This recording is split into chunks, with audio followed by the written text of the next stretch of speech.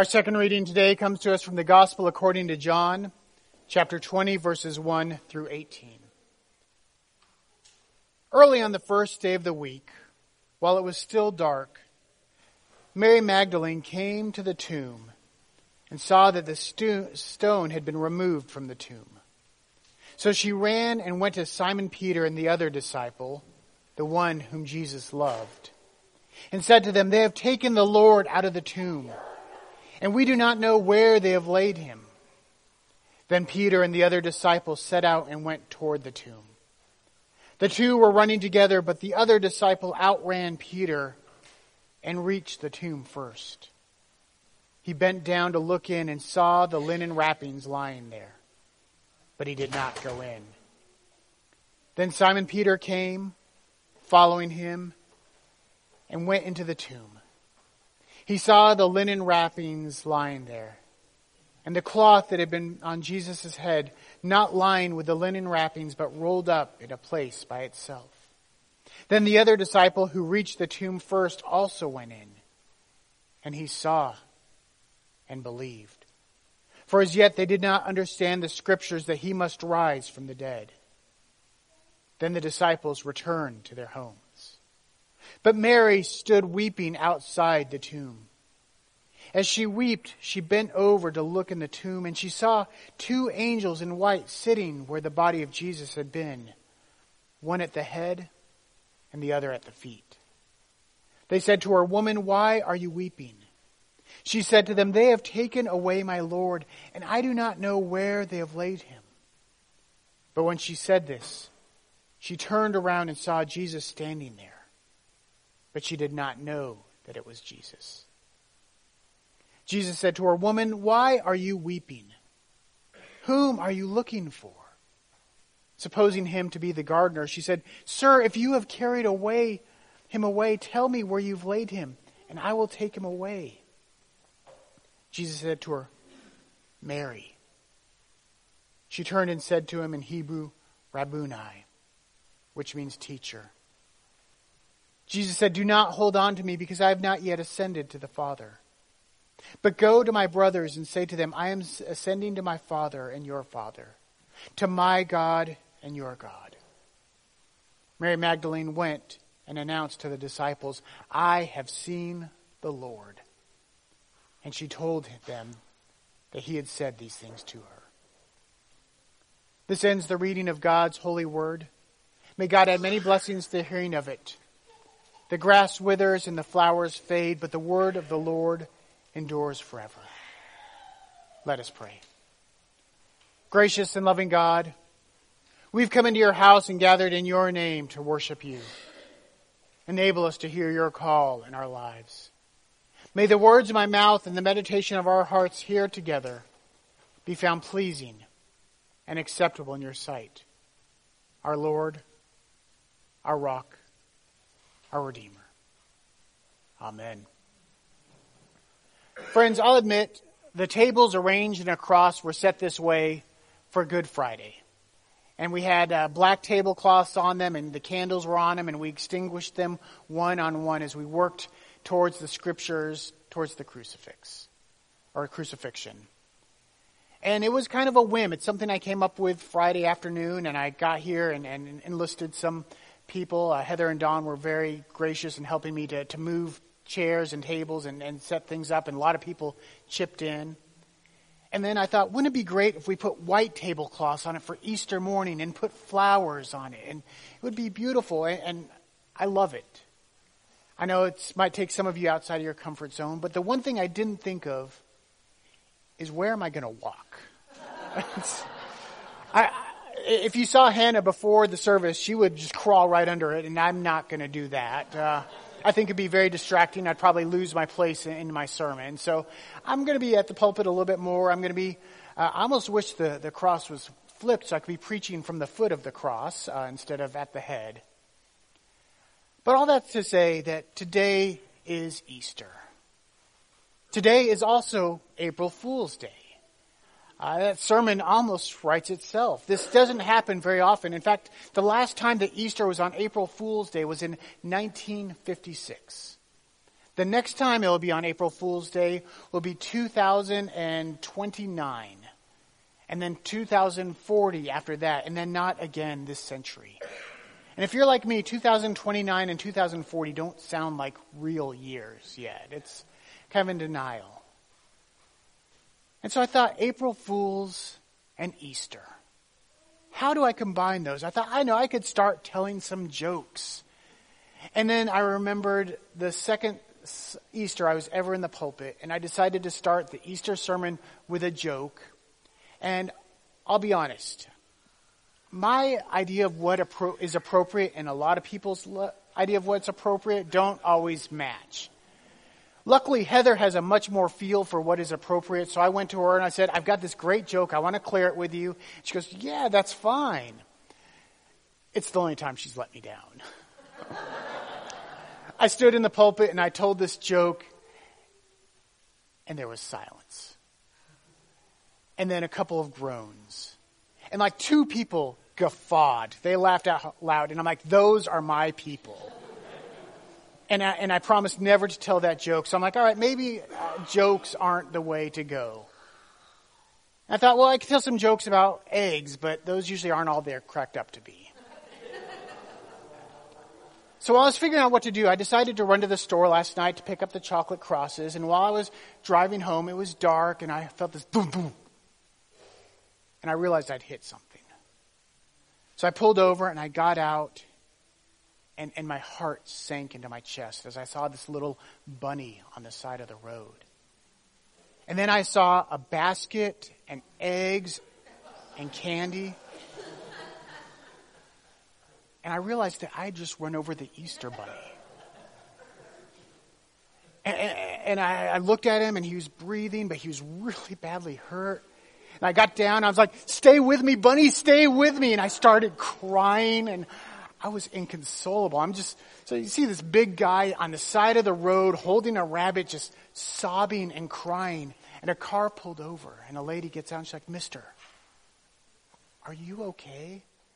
I'm like, no, I ran over the Easter bunny. I don't think he's going to make it. No kids will get candy or Easter eggs. And she looked at the bunny, and she looked at me. And you can almost see the light bulb go off above her head. So she ran back to the trunk of her car. She opened it. She came back and she sprayed something on the rabbit. And the bunny jumped up and hopped up the road and gathered its eggs and basket, turned around and waved. And then it hopped some more, turned around and waved. And then it hopped some more, turned around and waved, and kept doing this until it was out of sight. I looked at the lady. I was like, that was amazing. What was that? She said, it's hairspray. Look, it says, repairs damaged hair and adds permanent wave.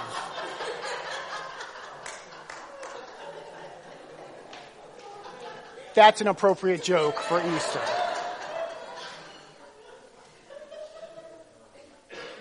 And so I thought about talking about how the resurrection of Jesus is also a joke. Resurrection of Easter Bunny, resurrection of Jesus. There's a bridge. But it's not a joke. Some people say it's a practical joke on the devil or on death. But really, there's nothing funny about the resurrection of Jesus Christ. There's nothing funny about seeing our Savior crucified, placed in a tomb, and then coming 3 days later and he's being gone, his body being gone. There's nothing funny about Mary at the tomb weeping at the thought of even his body being stolen. So I thought jokes aren't the way to connect April Fools and Easter. And then I thought, what about Jesus as a jester?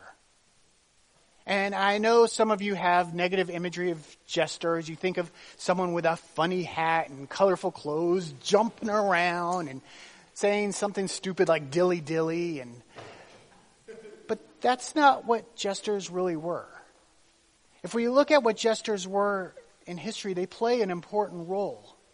Yes, they were often called fools, and yes, sometimes they were perceived as foolish. But they were an important advisor to the king. They would often speak in riddles, but they had a way of speaking power to authority.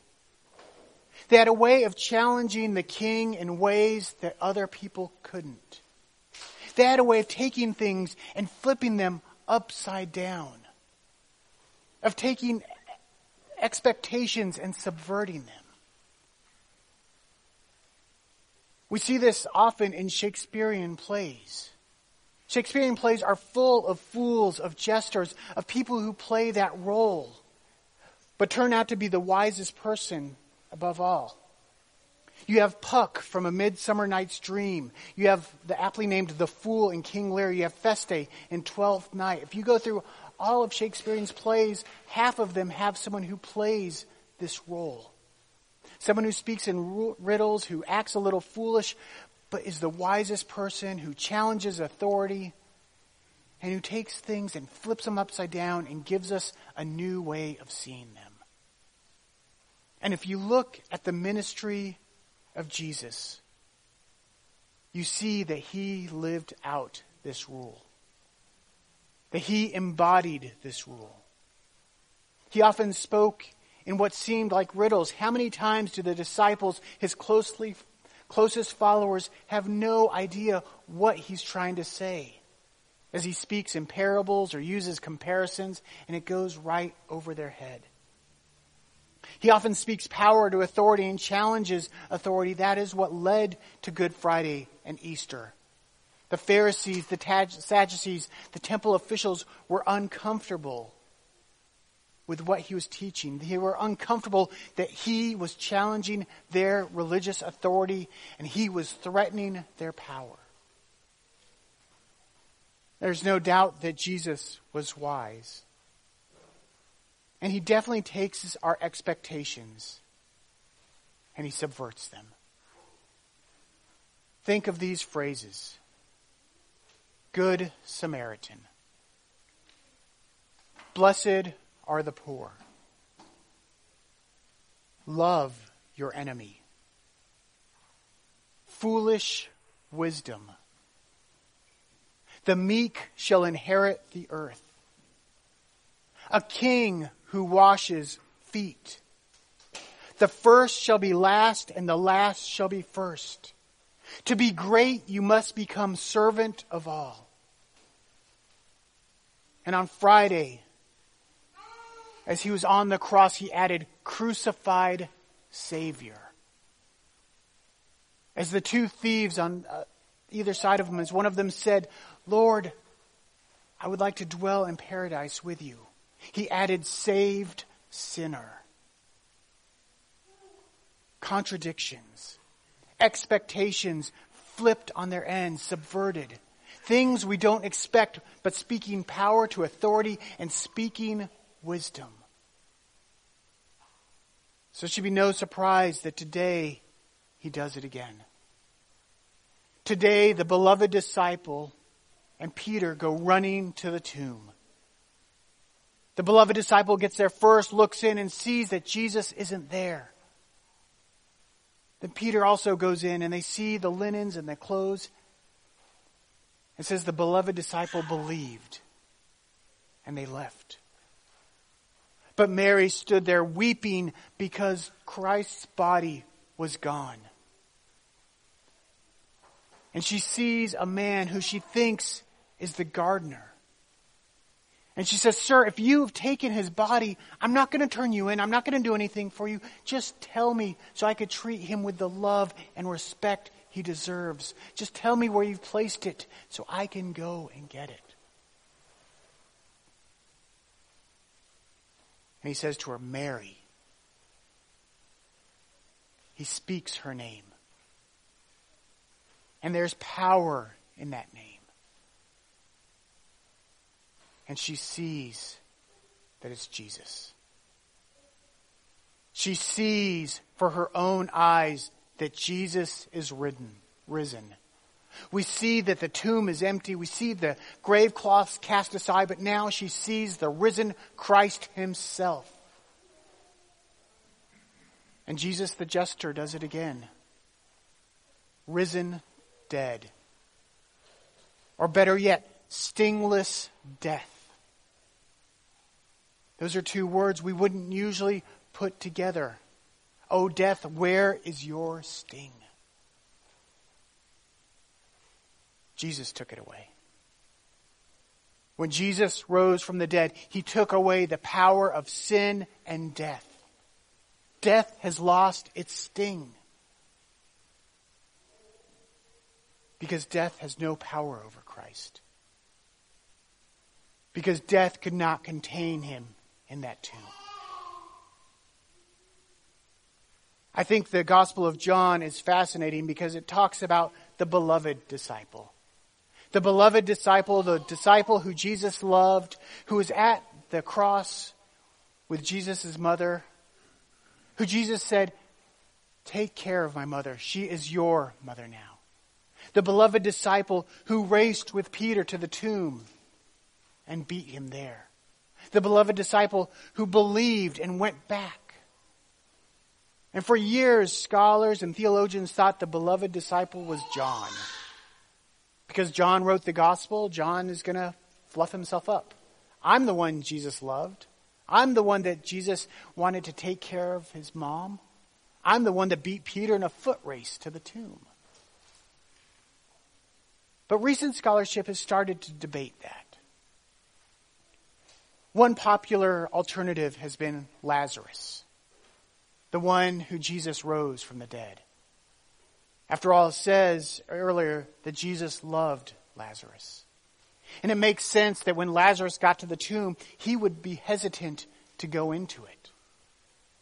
After all, he'd recently had kind of a bad experience in a tomb. Jesus speaks Mary. And we know that names are powerful, so it's fascinating that the beloved disciple is not named. And I think that's on purpose. Because do you know who I think the beloved disciple is? I don't think it's John. I don't think it's Lazarus. I think it's you. And you. And you. It's each of you. It's me. We are the disciple that Jesus loved. We are the disciple that Jesus charged with caring for his mother, with caring for widows, orphans, people on the outskirts of the society. We are the ones who ran to the tomb and glanced in, but were a little afraid to go in. We were the ones that once we saw what was going on, without having seen the resurrected Christ, believed that Christ has been risen. You believe it. I believe it. That is why we are here today. We are here because of the risen Jesus, Jesus the jester, who played a prank, who subverts expectations, who speaks wisdom, who's the risen dead, who took away the sting from death. You are the beloved disciple. You are the disciple who Jesus loved. He loved you from the cross. He loves you at the tomb where he is risen. If Jesus is a jester, if Jesus takes our expectations and subverts them, I want to end by asking you, what do you do with that? If you are the beloved disciple, how has Jesus taken your expectations and subverted them? How has Jesus spoken truth to power in your life? What wisdom has Jesus imparted onto you? How has Jesus taken your life and flipped it upside down? How has Jesus changed everything? Because that's what Easter is all about. Jesus changing everything. Jesus taking the sting away from death. Jesus being the risen dead, the resurrected dead. Jesus claiming that death and sin have no power over us. Because Jesus loves us. Because you are the beloved disciple. Amen.